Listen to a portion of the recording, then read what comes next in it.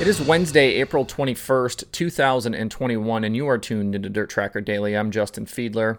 Tuesday turned into a wild news day with drivers in and out of rides, people off tours, races changing, and more. So let's get you up to speed on what went down. First up, yesterday we found out there will be no Hoosier Hundred at the Indiana State Fairgrounds this season. Originally scheduled for May 27th, the USAC Silver Crown race is now being moved to the Terre Haute Action Track and will be renamed the Sumar Classic. The final Hoosier Hundred was supposed to have been the 2019 edition, but COVID delayed construction at the facility in 2020, allowing the event to run, and we were treated to an epic race. Kyle Larson drove from 22nd on the grid, battled both Kevin Thomas Jr. and CJ Leary, eventually leading 37 laps and taking the win. Series officials had hoped to hold the event again in 2021, but the construction at the Indiana State Fairgrounds is back on track, and the project includes turning the dirt track into a crushed limestone surface to provide for year-round harness racing and more parking for other fairgrounds events. Moving the race to Terre Haute now creates a two-night show, with Wednesday, May 26th, featuring the USAC National Sprint Cars and the Tony Holman Classic, followed by the Sumar Classic for Silver Crown on Thursday. Certainly sucks to lose such an iconic event, but kudos to USAC for making the audible and creating the event at Terre Haute. For more information on the announcement, visit usacracing.com. Silver Crown track change dropped around 2:30 p.m. Eastern and was just the first of several more news bits that happened over the next few hours. Next up was the announcement that Scott Bloomquist is dropping off the World of Outlaws Late Model Series full-time.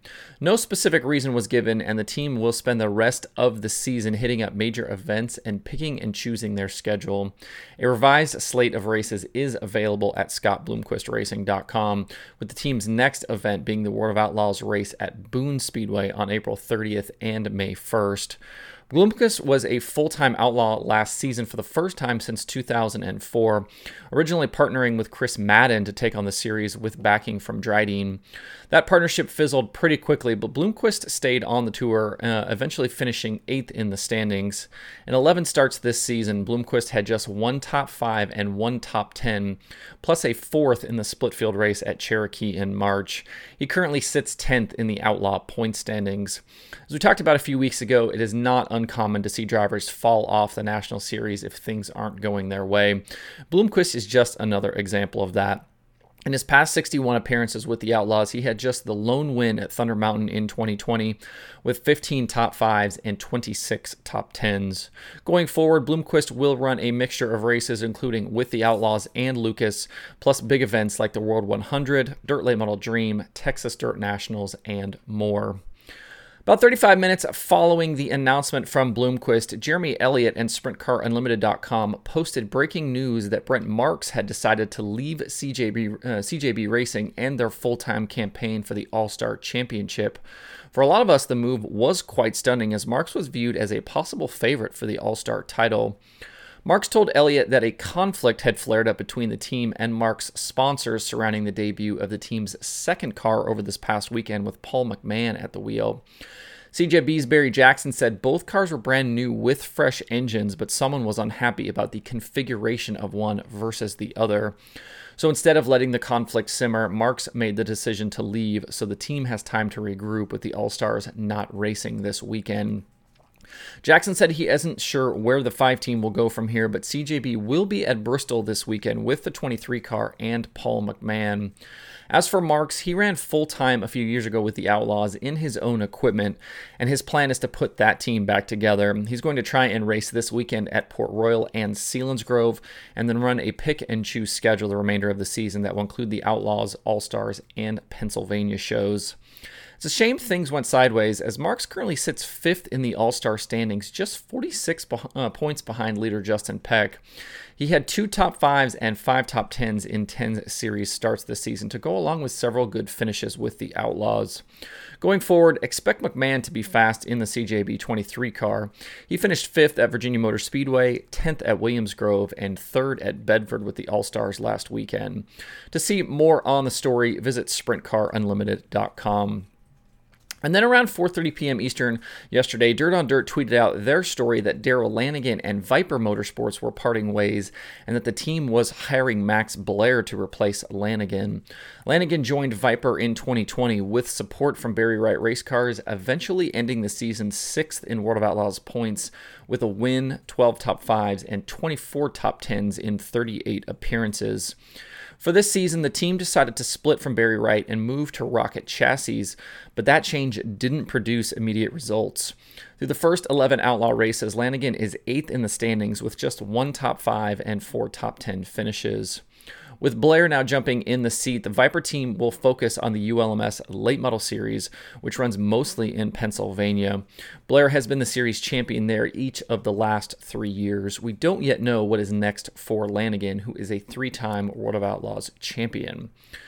Losing Lanigan and Bloomquist drops the Outlaws to 13 drivers now that have made all of the races to this point.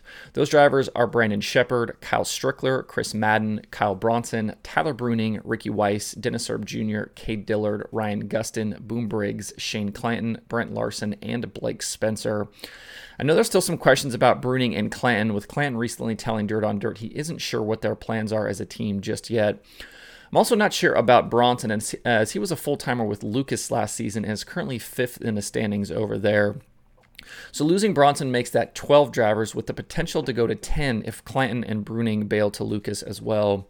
The Outlaws and Lucas are scheduled against each other this weekend for the first time in 2021, so we'll know for sure where everything stands on Friday. So there you go, a wild Tuesday summed up with everything that went down. There are a bunch of new Dirt Racing podcast episodes to listen to this week, including Kendra Jacobs on Wing Nation, James McFadden on Open Red, Tyler Bachman on Stick Signals. There's a new episode of Dirt on Dirt's Dirt Reporters. Forward Bite has Greg Satterley. The Dirt from Knoxville has Jamie Ball and Tyler Gronendijk. Ohio Dirt has Henry Malquet. QuickTime has Tony Bachhoven, Passing Points has Alex Sewell, and there are new episodes of The Dirt Nerds, Wednesdays with Wayne, and the Midwest Autosports podcast. To see the full list of shows and episodes with links to listen, check out dirttracker.com/podcasts.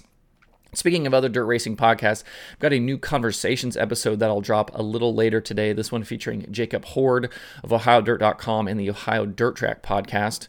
We talked about the Brent Marks move, the All-Star season to date, who to watch at the various Ohio tracks, the California-Ohio Sprint Car Pipeline, and more. You can find that episode a little later today in the podcast feed and youtube.com/DirtTracker.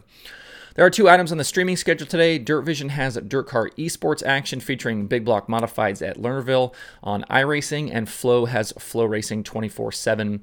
To see the full daily streaming schedule with links to watch, visit dirttracker.com/watch tonight. That's it for the show today. Hope everybody has a good Wednesday. If you have thoughts about the topics on today's show, leave them in the comments below or tweet at me. You can find Dirt Tracker Daily where you get podcasts, plus YouTube and Facebook. If you like what I'm doing, please subscribe and leave a review. You can email the show at info@dirttracker.com. I do check those every single day. You can follow Dirt Tracker on Twitter, Instagram, Facebook, and TikTok at Dirt Tracker. And you can check the website for all kinds of cool dirt racing stuff by visiting dirttracker.com. Thanks everybody for tuning in. I'll see you tomorrow for more Dirt Tracker Daily.